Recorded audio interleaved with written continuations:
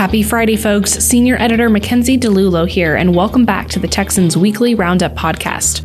This week, the team discusses various bills filed to strengthen the Texas legislature's power, including over local authorities. A judge ruling that Attorney General Ken Paxton cannot prosecute out-of-state abortions. 2 lawmakers proposing a legislative committee to defend Texas sovereignty. Speaker Dade Phelan releasing more House priorities, including a revival in some form of Chapter 313. A Texas lawmaker filing a bill to let teachers refuse a CDC LGBT inclusivity training tool. The majority of House members signing on as co-authors of the Save Women's Sports Act, an update to the state's infrastructure plan, increasing its budget from $85 to $100 billion. Incumbent Dallas Mayor Eric Johnson running unopposed in the city's upcoming election. The divide over property tax reform between the House and the Senate. The University of Texas system pausing its diversity, equity, and inclusion initiatives. A San Antonio man sentenced to 3 years in prison for human smuggling. And the West Texas Bobcat competition that has run for 15 years with over 700 teams in 2020. As always, if you have questions for our team, DM us on Twitter or email us at editor@thetexan.news. We'd love to answer your questions on a future podcast. Thanks for listening and enjoy this episode.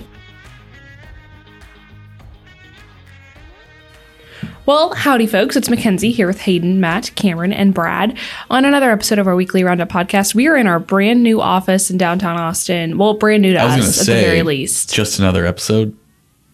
Not just another episode. It took me a half a second to get into the fact that this is a new office, but it's new to us. I'm pretty pumped about it. What are y'all's reviews?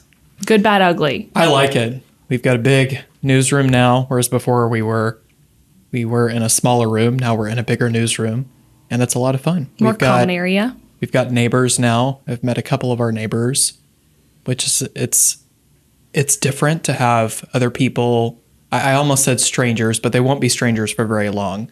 But it's different to have other people because we have a shared space in the break room now, and I'm enjoying it. I think it's a lot of fun. It's going to be nice to have other people around and get to know our neighbors. I am jealous that Hayden has made inroads with our neighbors, as anytime I have attempted to make a new friend in the break room, I have been met with stares of like, yeah, I'm not interested in talking right now. This is my break. And Hayden's like, just met Jennifer. I'm like angry that I'm not getting the same reception. Maybe I should just be more chill. Maybe that's just the moral of my story is I should just be more chill. But yeah, no, Jennifer's nice. Jennifer, if you're listening to this, thank you for letting us move into your building. That's exactly right. And we had neighbors at our old place previously, but then it was getting remodeled. So we were the only ones in the building for a long time, which is why it felt so lonely. Any other thoughts, Cameron, Brad, Matt? Well, I like the upgraded bathroom here. Ah, yes. Tile floors. We got bamboo in there. Bamboo? Oh, yeah. Wow. There's not bamboo in the women's restroom? Maybe. Actually, I think there is bamboo. I just had not thought about it. Ours is a great theme. Yeah, it's an ambiance that they created in there. It's serene. Mm-hmm. That's interesting. Bradley? Well, while our main office has gotten bigger, our podcast room has gotten smaller. And so we are crammed in here like a can of sardines. Yeah. But I'm excited for a change of scenery. If there's a fire, either Matt is going to have to pick me up and carry me out of here like a baby, or I'm going to have to crawl over him in a panic. So I liked both pictures. That was fun for me. Matt does not have a microphone in front of his face. Thumbs up or thumbs down? Thumbs up! Yay! Well, delightful. We'll ask your opinion later on when there is a mic in front of your face. But let's jump into the news this week. Brad, you wrote a piece about 2 bills filed by Representative Justin Burrows that both focus on legislative authority. Tell us about them. So Burrows' first bill, he kind of filed them as a section together. And the first one, HB 2127, is a broad sweeping local preemption measure. It prohibits localities from creating regulations within certain categories of code that exceed that which is allowed by the state. And so anything that contradicts something in state law or is not expressly permitted by state law that is passed at the local level is prohibited under this bill. Of course, it has to go through the whole legislative process and get passed, but it's got the backing of Governor Abbott. He's come out multiple times and touted it. He did again today at TPPS, or yesterday at TPPS Policy Summit, or actually that was at the Economic Development press conference yesterday. So talked about that again. Burrows said when I interviewed him about this piece of legislation, every single session we see more and more need to try and deal with an instance of a city abusing its home rule status and decided to regulate something that historically it's never regulated in the past. That is a threat to our conservative governance, and the legislature is left trying to play whack-a-mole. So I filed this bill to provide something broader and more robust. He pointed to a couple examples of reasons of specific instances. There is the city of Dallas is considering a ban on or an ordered phase out of gas powered lawn equipment. That has not been passed, but it's being considered. In 2015 or earlier in 2015, the city of Denton outlawed natural gas from being used, or sorry, that's fracking, outlawed fracking. We saw instances in California cities banning the use of natural gas as an electric generation source. And so this is kind of trying to head it all off at the pass, prevent anything that Burrows and those with whom he agrees see as an abuse of governmental authority, especially at the local level. And on the flip side, a lot of cities don't like this, especially the big blue ones, because they see their home rule status as an ability to do largely anything they want, run their area as they see fit. And so this is yet another example of the theme that I've tried to pound into people's heads: state versus local. And this is a pretty big one. So Senator Brandon Creighton filed the version in the Senate, and has, as I said, has the backing of the governor. So we'll see where it goes. You mentioned there are two bills. The second deals with the judiciary. Tell us about that one. Yeah. So where the first bill aims to reassert legislative authority over the local governments, HB 2139 tries to do the same over the judiciary. It reads, when interpreting a statute, a court is not to inquire into what members of the legislature intended or hope to accomplish, but shall enforce the statutory text as written and in accordance with the meaning that the words of the statute would have to an ordinary speaker of the English language. So Burrows said that the purpose of it is, I want to know that when judges are trying to decide what a statute means, they need to go to the plain text and plain meaning of the actual words on the piece of paper. There's a few different opinions on this kind of thing. You will often see the onus for this. You'll often see on the House floor from the back mic, two members having a conversation and, quote, trying to establish intent. Essentially, talk about a bill, trying to set boundaries of what the bill author is actually wanting to do with this law, and put that in the record so that when a legal challenge is made to that bill, the judge can look back on that statements made by the legislators and include that in how they interpret what the legislature intended to do with the law they passed. And so this is trying to prevent that from happening. And Burrows added that it's very frustrating to him to see two members be able to undermine what the other 140, 7 of them voted on in a past. And so that's the main purpose. But if you want even more of an intricate disagreement, you can look at this fight within conservative legal theory over textualism, originalism, and intent-based rampant prescriptivism. But there is a disagreement on just how much judges should stick to the words on the page.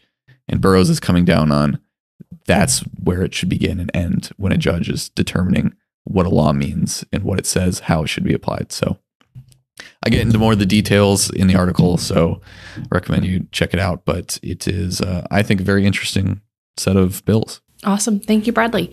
Cameron, we're coming to you. You wrote about a case this week dealing with the Attorney General and his ability to prosecute out-of-state abortions. How is this case possible with the multiple pro-life measures that Texas has taken, and who is involved exactly in this case?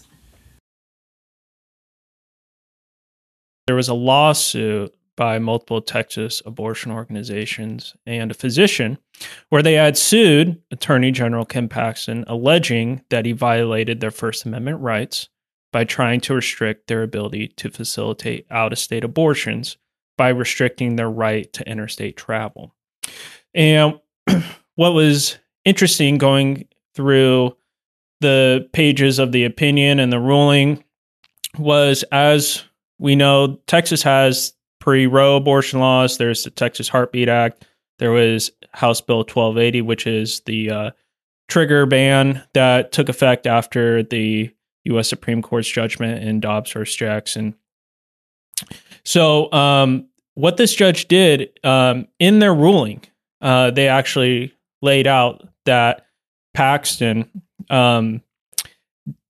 saying that there is no plausible construction of the statute that allows the Attorney General or local prosecutors to penalize out-of-state abortions. And the judge also ruled that the trigger ban does not regulate abortions that take place out of the state of Texas and cannot even be arguably read to do so. So this is one of the first things we've seen in terms of what is going to be happening post the trigger ban that we saw come into effect. The judge dismissed Paxton from the lawsuit because, again, the judge determined that he had no authority to enforce some of these pre-Roe laws. And the judge further determined that the Texas trigger ban on abortions do not regulate abortions that take place out of the state of Texas. So we'll see what happens from here. It's going to be interesting. Yeah, so talk to us about what happens next. Well, we haven't seen just of yet. This ruling just happened, but I'm sure we're going to see some countersuits, and those countersuits, how they work their way up through the court system. And then we have seen a bill that was filed by Tony Tinderholt that would place restrictions on companies' ability to facilitate an out-of-state abortion. So I'm sure a lot of people have seen online with many companies saying they would facilitate individuals that are employees at their companies to get abortions outside of the state if the state doesn't allow for abortion. So a law like this would place legal restrictions on a company's ability to do that. There you go. Cameron, thanks so much for your coverage.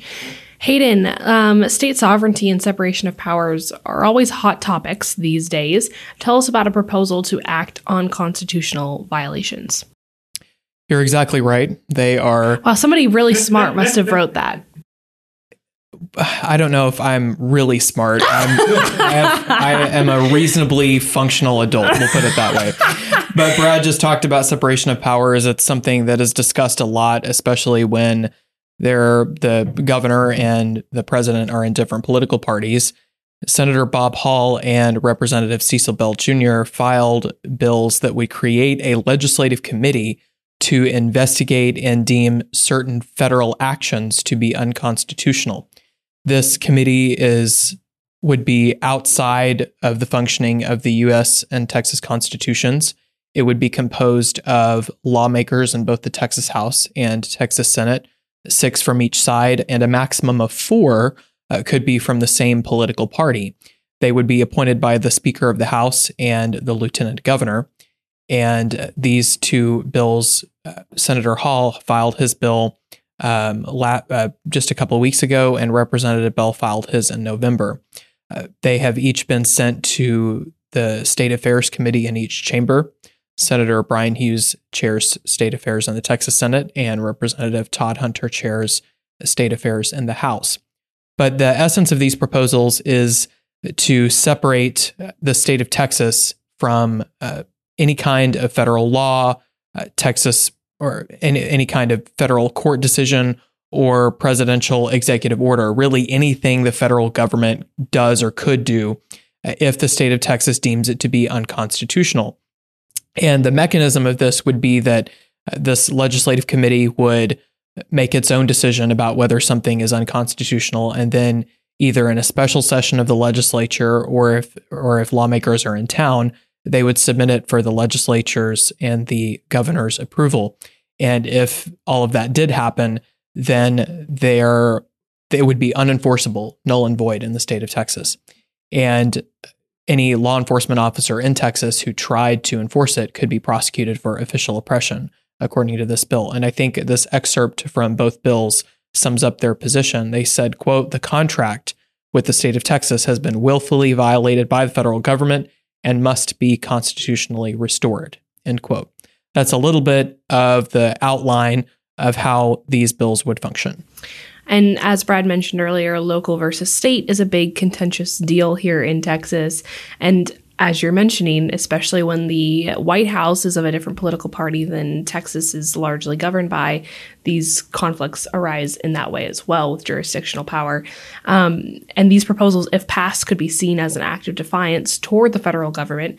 Can the state of Texas really decide not to follow federal law? No. The Constitution actually speaks about this. The U.S. Constitution does. There is a provision in the Constitution called the Supremacy Clause that says, quote, "This Constitution and the laws of the United States, which shall be made in pursuance thereof, and all treaties made, or which shall be made under the authority of the United States, shall be the supreme law of the land, and the judges in every state shall be bound thereby. Anything in the Constitution or laws of any state to the contrary, notwithstanding," end quote. So the U.S. Constitution is very clear that federal actions or federal law trump state law, period. And there's the Article 3 of the Constitution gives the judicial power to the U.S. Supreme Court and any inferior courts. So the authority to resolve any type of dispute as to whether something is constitutional federally belongs to the federal government. Now, I will say these bills point to the 10th Amendment, which says, quote, "The powers not delegated to the United States by the Constitution nor prohibited by it to the states are reserved to the states respectively or to the people," end quote. So these state sovereignty proposals are saying that the federal government is acting lawlessly by, for instance, not acting to secure the border or spending money, appropriating taxpayer dollars on things that are well outside the bounds of the Constitution. So it is true that this would be an act of defiance toward the federal government. Proponents of these types of plans, just like proponents of secession, say that the federal government has acted so lawlessly that the state of Texas must act in order to rein in that lawlessness. Well, Hayden, thanks for breaking that down for us. Bradley, let's talk about the Texas House. The Speaker released his next slate of House priority bills. What did it include? So the three-bill group is essentially economic development focused. The first bill creates a technical education scholarship program that is by, I believe, Representative Gary Van Dever. The second would create a commercial appeals court that would create the 15th Court of Appeals, and it would specifically handle business disputes. Purpose of that has been to provide an outlet for these kinds of cases that have gotten caught up in the backlogged court system from the pandemic. Everything is backed up, and these business litigation takes a long time, and so this is trying to create an outlet for that kind of case. And so it's used as the idea is that it'll encourage more businesses to come here because they'll have a friendlier environment to handle these kinds of disputes. So that's the argument there. But the third was the most notable, and it's the much anticipated replacement of Chapter 313 tax abatements. And so of these three, Phelan said, as Texas continues to grow and attract even more business that creates jobs and spurs local economies, our state must ensure that we have the kinds of tools to keep us competitive with others on a national and global scale. And so more on that 313 replacement. It's obviously received much of the attention. It's something Speaker Phelan has called for quite a while. I believe he was the first of the big three to really call for some sort of replacement for this. He was pretty firm on that early on after it expired last year. The top line notes of this bill, and it's by Representative Todd Hunter, who's chairman of the State Affairs Committee. The top line notes are, it gives the comptroller a lot of authority on how to run the program. In the previous version, there was a lot of simple comparison. This bill is 7 pages long. The straight revival bill of 313 is 35 pages. So there's a lot of different requirements that were in and regulations that were in the previous version that are not, at least as of now, in this version. And so this would give Comptroller Glenn Hager and whomever his successor is the ability to run it as he sees fit.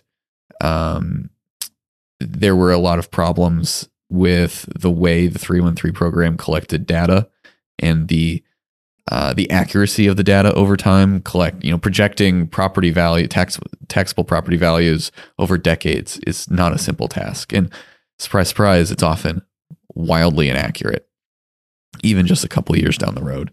So he raised the issue there, and that, along with a few other things, kind of led to Chapter 313 renewal of it dying in the Senate last year, or in 2021. The other big thing is it doesn't appear to include renewable projects in those who may receive these abatements. Now, it sets forth 3 different categories of companies that may receive these abatements: manufacturing, critical infrastructure, and security-based entities. I suppose it depends on what critical infrastructure means. You could certainly see someone trying to make an argument that renewable generators qualify there. But as of now, it seems like that's not the case. And so we don't know where this is going to go, but there is a lot of momentum building for some sort of replacement. And it has remained a key to keep the renewables out of that. That's kind of been a hard line drawn, I've seen. Let's very, very quickly delve into that, because we got to move on here. Okay. But it seems that there, as you said, the biggest point of contention in this debate. What are we looking forward to in that debate going forward? So I asked Governor Abbott this week if he supports renewables being included. He said he does not. We heard Lieutenant Governor Patrick at our kickoff event say that renewables were one of the 2 main reasons that he greenlit killing the renewal bill. And then at TPPS Policy Summit yesterday, Senator Brian Hughes said that he will fight tooth and nail to prevent their inclusion. And Representative Charlie Guerin seconded it. It's a pretty wide array of officials on the Republican side opposing this. And so, as I said, there's appears to be a pretty hard line drawn on including renewables in whatever replaces 313. But it is a priority bill, especially in the House, and Speaker Phelan is pushing this hard. And so I think we'll probably get something. Just a question of what it is. Awesome. Thanks, Brad. Cameron, we're coming to you. You wrote a piece this week specifically about a Texas lawmaker filing a bill that deals with both the CDC and the LGBT community. Quite a combo. What's going on with this bill, and what's it all about? So Terry Leo Wilson introduced this bill, and it would give protections for Texas educators who refuse to participate in a LGBT inclusion training that was created by the CDC. And the protections are put in place because many educators who have religious beliefs would choose to opt out from participating in this training. And the training is actually called the LGBTQ Inclusivity Continuum. Interesting. So what's all involved in this training? Well, essentially, it's a self-assessment tool, and it asks educators to really report on themselves about how inclusive they are to what we see now as a progressive movement in education. Some of the questions involved in the assessment ask the educator if they use a student's chosen name at school, or if they advocate for LGBT inclusive and affirming materials, or do they create safe spaces at the school. And the assessment then will determine if you will commit to change or begin to break through, or are you already an awesome ally? An awesome ally. Okay, so where is this training coming from, and is it just the CDC? Well, the assessment was created by the CDC, and it's being promoted by the Texas State Teachers Association and the National Education Association, the NEA.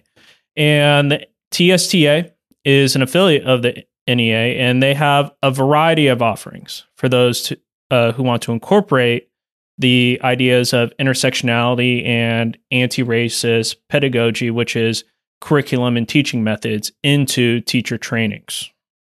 Oh, there you go. Well, Cameron, thanks so much for your coverage of this issue, and I know you'll be continuing to watch it. Your social issue coverage has been just awesome to watch, so thanks for joining our team. Let's move on here to the next batch of topics, which is still relating to these issues, Cameron. We know about bills that have been introduced that have to do with protecting women's sports. What makes this particular proposal that you wrote about different? So this bill from Valerie Swanson would extend the protections to the college level. She was able to garner 77 co-authors, which establishes a majority support in the Texas House. Her previous bill prevents biological males from competing in girls' sports from the 7th to 12th grade. And these two bills will now aim to work in conjunction with each other. Okay, so has there been any other moves by the legislature related to protecting women's sports? In the Senate, Mays Middleton filed a bill by the same name, but it is a bit different. With Middleton's bill, it actually places in provisions where an entity who would seek legal action to prevent the state from enforcing a statute regulating athletic participation would have to pay the costs and attorney fees of the prevailing party in the lawsuit. Got it. Okay. Well, Cameron, thank you so much. Bradley, Governor Abbott made an announcement about transportation. What did he have to say? So the governor announced alongside the Texas Department of Transportation that the state's transportation plan, the fiscal note attached to it, will rise from $85 billion to $100 billion in 2024, due in large part to the record budget carryover balance, the surplus, which is now at $32.7 billion. And so Governor Abbott said about this, under TxDOT's 2024 Unified Transportation Program, we will dedicate critical funds to bolster our major roadway infrastructure to address the unique needs of Texas in rural, urban, and metropolitan communities. It includes a wide array of different projects. Of the $100 billion plan, the increased funding is spread out among 17 different categories. It includes $1.25 billion increase to a carbon reduction program. It includes $5.5 billion more than the previous plan in itemized projects for rural and urban connectivity, road construction, and then an additional $2 billion was pushed toward road maintenance and a few other things. So overall, infrastructure has been another main theme of the legislative session. There is a lot of money with which the legislature hopes to divvy out towards this general topic, but overall, it seems like more and more we're going to see a lot of money put towards this. And there, as I said, there's a big focus on using a large portion of it to set the state up for better infrastructure, whether it's roads or the power grid or water supply in the coming decades. There you go. Bradley, thank you. Hayden, the filing deadline recently passed to file for office in Dallas. Does Mayor Eric Johnson have any opponents? Mayor Johnson is the first mayor in decades to face re-election with no opponents in his re-election bid. He is running for another 4-year term. Interestingly enough, city council members serve for 2-year terms. The entire council is up every 2 years, but the mayor serves a 4-year term, so everyone doesn't need to elect a new mayor every 2 years. But Mayor Johnson had one opponent file against him, Jamar Jefferson, but that person was declared ineligible for the office by the city secretary.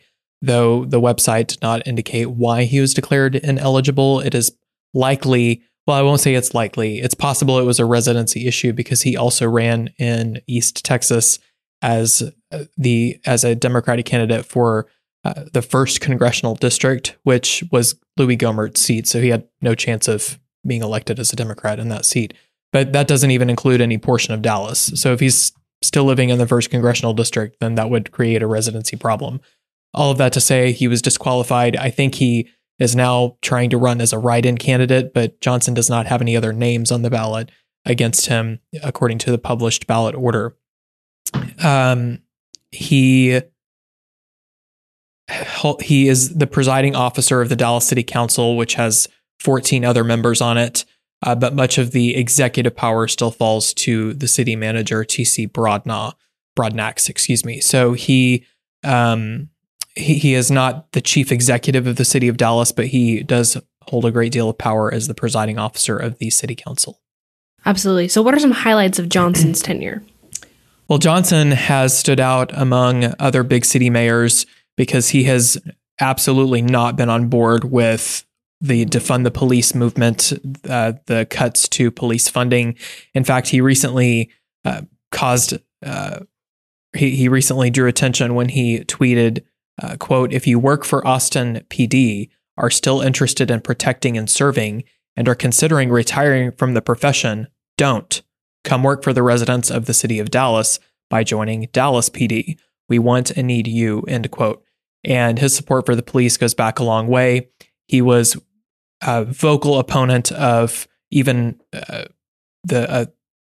won't characterize it as a small cut, but small compared to some of the cuts that were being called for to the Dallas Police Department budget. When they proposed a $25 million cut to the overtime budget, he called it unconscionable and he put his foot down and said, "I will not support this."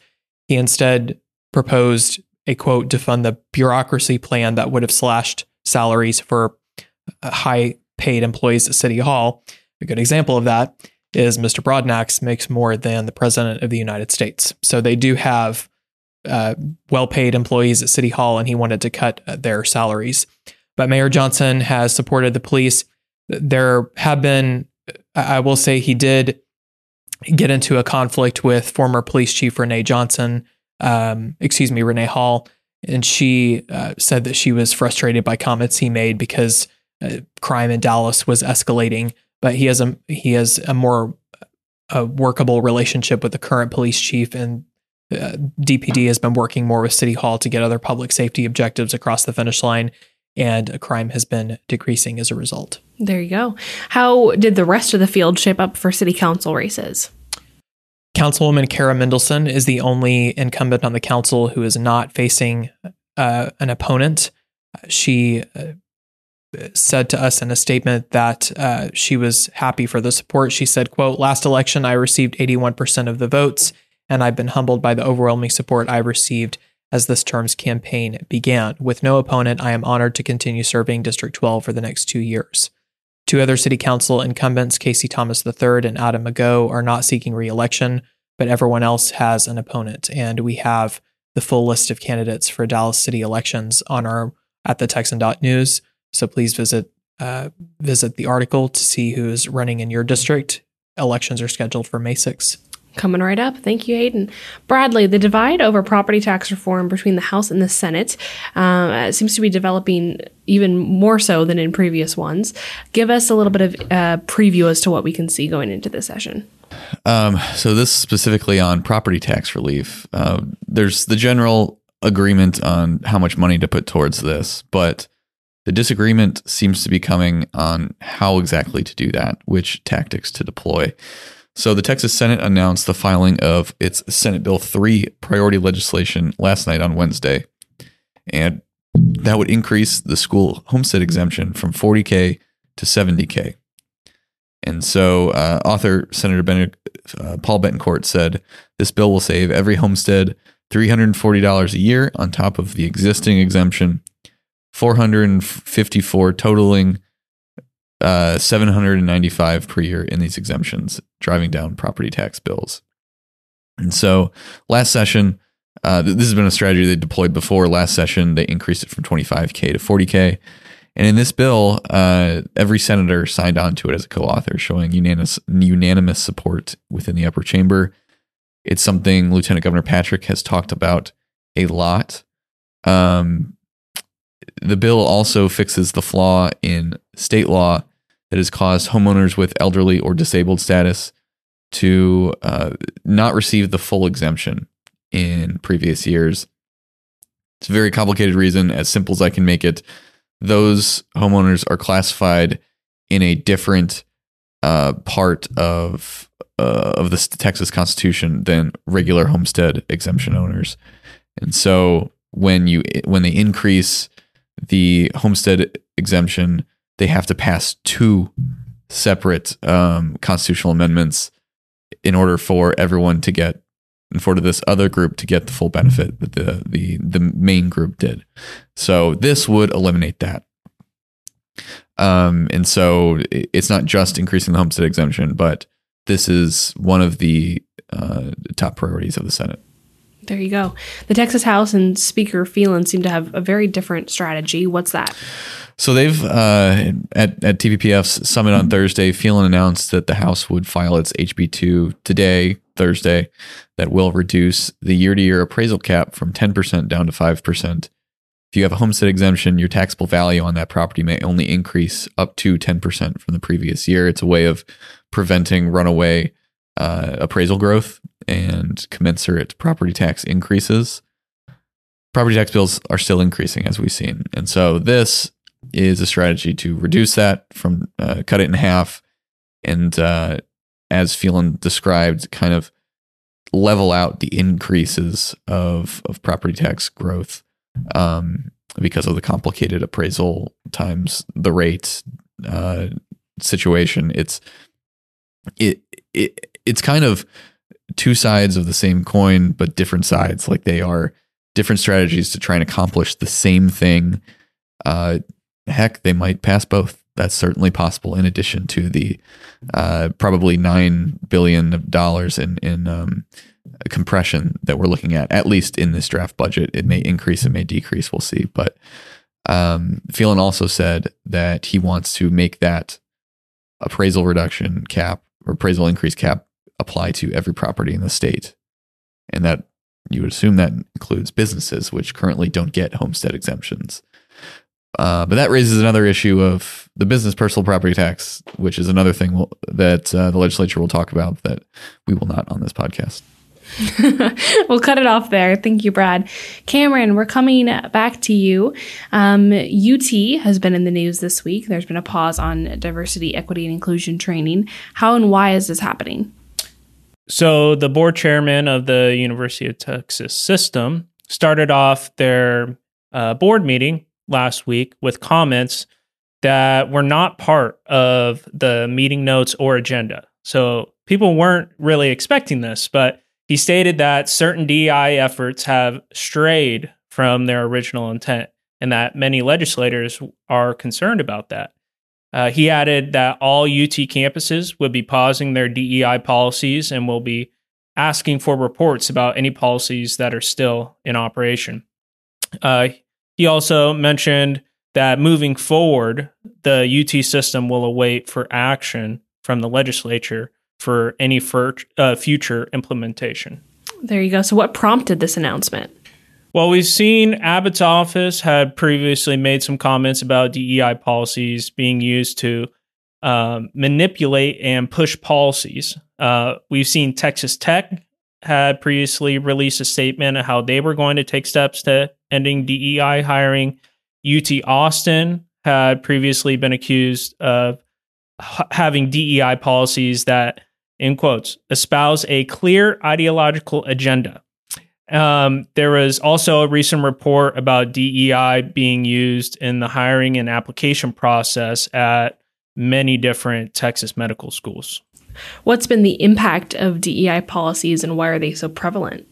Well, DEI is a part of this recent progressive push in education, as we've seen, but it's also become big business. I saw one report that estimated that DEI services will reach $15.4 billion by 2026 in the global market. and its desired effects don't seem to be working. As I saw an article from Harvard Business Review, they were commenting on this, saying that your organization will become less diverse, not more, if you require managers to go to diversity training. And what's interesting is this is all sort of nested within some polling numbers that are showing the deterioration of relations among different groups in the country. I saw a poll from Pew Research that showed that the majority of Americans across all racial and partisan groups say race and ethnicity should not be a factor in the college admissions process. This is opposed to another Gallup poll that I saw that showed 61% of American adults rated their feelings on race relations in the nation as either somewhat dissatisfied or very dissatisfied, which is actually up from 35% in 2014. So, in keeping that in mind, what has the Texas legislature done to try and mend some of these issues? Well, Dan Patrick announced that eliminating CRT from institutions of higher education would be a top priority for the Senate this legislative session. And there have been multiple bills filed, like the one we just talked about with Terry Leo Wilson and from Carl Tepper, which address this effort to eliminate DEI practices on college campuses. There you go. Well, thank you, Cameron. Hayden, a San Antonio man is behind bars after his arrest for human smuggling. Tell us about his guilty plea and sentence. A 40-year-old San Antonio man pleaded guilty in December to smuggling 3 people, trying to smuggle them across the Sarita Border Patrol checkpoint. According to prosecutors, he approached the checkpoint and seemed nervous to the officers working that checkpoint. And as they asked him questions, he could not answer their questions, so they requested to search his vehicle.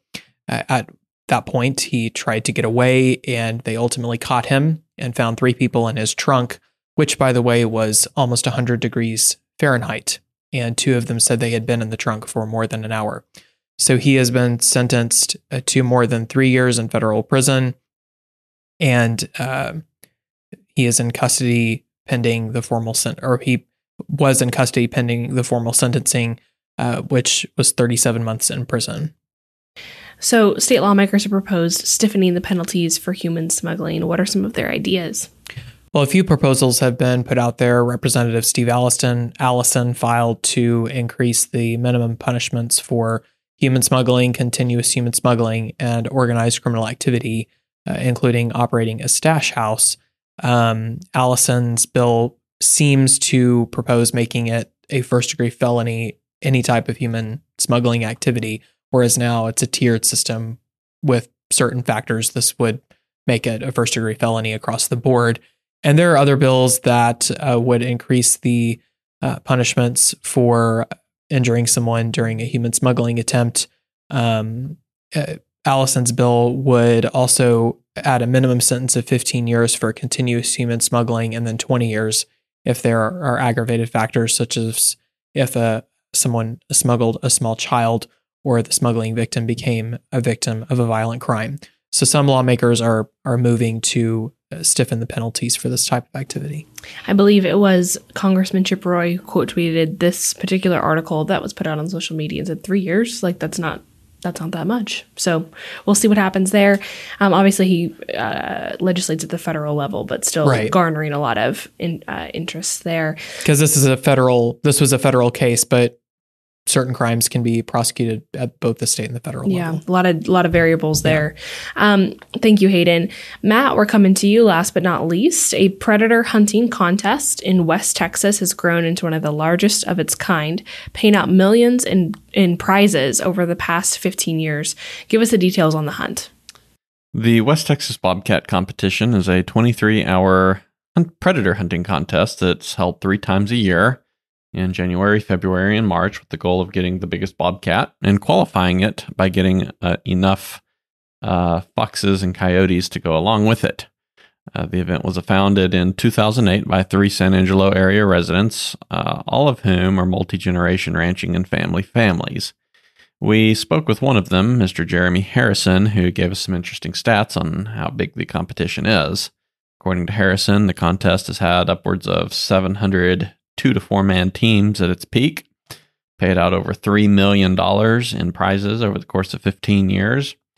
And I had to ask about what was the biggest bobcat they've seen ever, which he said they've had 2 weigh in at approximately 42 pounds. And the highest total prize payout for the grand prize was $50,000. This most recent contest paid out about $44,000. And quite a few people walk away still with pretty substantial prizes. Now, we discussed the economic impact that the competition has on local economies, with it bringing in hunters from all over the world. We discussed conservation end of things, with the contest giving access to wildlife officials and academic researchers who are able to get many months' worth of work done in a single day because they're able to review and test these animals from all over the state. And we were able to discuss some of the interesting aspects that have come up over during the course of this event during its 15 times. You can check out more details on this story at the Texan. Certainly worth checking out, folks. A great human interest story, just about a long-standing Texas tradition. Okay, let's move on to the tweetery section of our podcast here. Brad, let's start with you. So a while back, I was walking through a store, and I checked my phone because I got an email, and it was one of the Attorney General opinion requests or opinion rulings. And I looked at it briefly and saw it. What is the efficacy of a person running for an office on the platform of abolishing that office? Turns out it was a real situation. Hank Doogie, the then candidate for Galveston County Treasurer, was running on a platform to eliminate the treasurer position and move its functions into other offices. And there's actually a lot of support for this in Galveston. It's been done in other places. It's not like this is a new idea.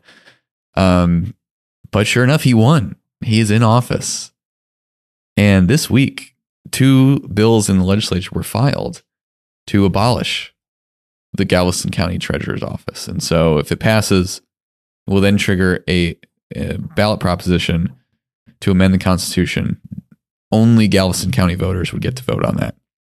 And so the 2 legislators who filed that were Mays Middleton, Senator, and Representative Greg Bonin, both in the area, both in Galveston County. So it's just interesting to see this very strange situation really get some traction. Like legislators, a state senator and a state rep both want to do this, and it's not just them. So I think there's a decent shot it'll happen. One more odd occurrence. I was at Galveston County Days last night. They had an event at Schultz Garden, and who gets up and gives a speech? Hank Doogie. And so he didn't mention abolishing the treasurer's office, but it was just an odd moment of serendipity. And yeah, I can't wait to see how it turns out, how these bills move through the ledge. Absolutely. Cameron, what about you? Also, today is it today? Today's Texas Independence Day, the day we're recording, which is kind of dovetails right into what you have for Tweetery. Well, I saw this pop up on my timeline that it was Texas Independence Day. I was like, oh, there's got to be some fun events that are going on here in Texas. And I saw there was a site that was posting all these events that were happening at different restaurants or hotels. Like I saw the Driscoll is having a huge party for anyone here in Texas that would like to attend. And one of the things they were serving, though, is Texas caviar. And I was like, what is Texas caviar? Is this a local dish, or is this actual caviar from a fish? Or well, Texas caviar is a bean salad. Yeah. It's delicious, mind you. It is so good. This isn't your caviar that comes in a tin and is served with white gloves. No, this is served out of a bowl with a wooden spoon. Heck yes. So only in Texas style. And then I also saw there's going to be a local bar that is going to be having a party that includes armadillo races. Ooh. So if anyone is looking for Texas caviar armadillo races, today is your day. Do you know what bar is that? Skinny's Off Track. Oh. This is on Here in 12th Austin. Street. Yeah. Super close by. That is so fun. I love those traditions. That's so fun. Hayden, what about you? I don't know this person very well. Well, I mean, I don't know him at all, but I don't know of his content very well. So don't hold it against me if he's, I don't know, a crazy person. But Dave Klein, apparently he's written books on management, etc. And he tweeted, "There is a direct connection between self-respect and the respect others show you. Whether it's a vicious or virtuous cycle starts with you." And I thought that was a good sentiment. This reminds me of when Hayden would in the mornings send an inspirational quote to our Slack. Do you remember that? Yeah, I need to go back stopped. to doing that. Yeah. They were, and often they came from a founding father or something, which was quite nice. But I thought that was a pithy and true statement. But Yeah, for sure. Okay, well, let's move on here to the fun topic. Who put this in the document? Hayden, was this you? guilty. Yes, okay. Hayden Hayden says, this is quite the question. Are you good at singing? When was the last time you had to sing in front of a group? Do you want me to go first? Yeah. Although you did some theater growing up, didn't you? Did you do musical theater? Not growing. I did 2 plays a few years ago. Oh, that's right. Okay. But they were With a not, wonderful director, right? Oh my goodness. Don't even get me started. They were not, yeah, I told the guys a little bit about that this week, but they were not musicals. So we didn't have to sing. The last time I've had to sing in front of a group, it was probably in high school when I was staffing with Teen Pact. We had to lead worship. And so we would sing in front of the other kids, but it wasn't a solo. So it was with a group. But I was probably really little the last time I sang by myself in front of a group.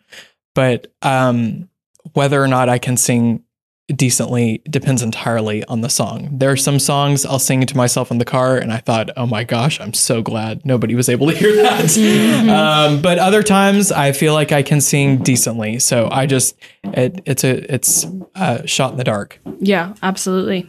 Another thing we're trying to figure out with this new office is the chairs. So if you hear squeaking in the background, folks, we have chairs that we're trying to get used to. Cameron, you look like you have something to say for sure on this topic. Well, of course I do, because back in California, when I was living in Sacramento, me and my friends, one of my friends loved to do karaoke. So we would often go to Old Ironsides, which was a bar right next to where we lived in downtown. And does everyone here have a go-to karaoke song? Like they pick it and they know that they're going to perform well. Mine was All the Small Things by Blink-182. Classic. It's so easy. There's not many words, but you can just jump up and down, play the air guitar, and you're gonna put on a performance. So, anyone else? Brad? What's your? Brad might be in the same vein as you. I mean, let me first say I am a terrible singer, so even when I do karaoke and I pick an easy song, it doesn't end up well. But put on a good performance, and my buddy and I would duet "Make a Man Out of You" from Mulan back in college. Yeah. I think a go-to would be "Don't Stop Believin'." Okay. Yeah, Classic. that's a good I one. want to see you sing that one. We need to have karaoke night at the Texan. What? Which one? Don't Stop Believing. Oh. That would be fun. Yeah, so I've heard. You should do a solo. Oh, no. Oh man, I'm not a huge karaoke. Well, I don't know. I like karaoke if it's with the right group. I will say I think I've talked about this before. Brad's gonna get mad at me for mentioning this, but it's the only thing I have in this regard. I won a lip sync battle in college, rapping Macklemore. That's all. That's what I did. So it's definitely not karaoke, but I had a great time rapping Macklemore. That's amazing. Yeah, it was quite fun. That was like a requirement of my wedding, was that we play this Macklemore song. And it was like just me out there. But it worked. It was fun. Matt, do you have anything to add? Any karaoke that you are particularly fond of belting out? I'm not big on karaoke. Well, that's sad. Okay. Well, folks, I do want to say also that an announcement, Kim Roberts, delightful regional reporter from Tarrant County, who has so faithfully executed her beats and made sure that our readers are informed about what's going on in North Texas. This is her last official week. She will have a piece published next week. We'll see if we can get her on the pod. And if not, then we will talk about her ad nauseum next podcast. But just as a heads up, make sure if you've enjoyed her reporting, just give her a little bit of a shout out. Email her, kroberts@thetexan.news. She's not on Twitter, so you can't just drop into her DMs or mention her, but she's done an incredible job reporting and is going back to practicing law. Brilliant, way above our pay grade. So go Kim, but we will miss her sorely after she leaves us next week. So just as a little heads up that is happening. We're losing a team member who's been around with us for years and has just served our readers very well. So we will talk about that more next week, but wanted to make sure you guys were in the loop on what's happening here at the Texan. Boys, did I miss anything? No, I mean, we're going to talk more about Kim. We're going to talk about Kim next week, but because I have a lot to say about Kim. It would be very unlikely that you would be working here if it weren't for Kim. I would not be here if it wasn't for Kim. So we'll talk more next week. We'll get sappy. I don't like this at all. It's so sad. I don't like departures. They really suck. Well, folks, thanks for listening, and we'll catch you next week. Thank you to everyone for listening. If you enjoy our show, rate and review us on Apple Podcasts, Spotify, or wherever you listen to podcasts. And if you want more of our stories, subscribe to The Texan at thetexan.news. Follow us on social media for the latest in Texas politics, and send any questions for our team to our mailbag by DMing us on Twitter or shooting an email to editor@thetexan.news. We are funded entirely by readers and listeners like you, so thank you again for your support. Tune in next week for another episode of our weekly Roundup. God bless you, and God bless Texas.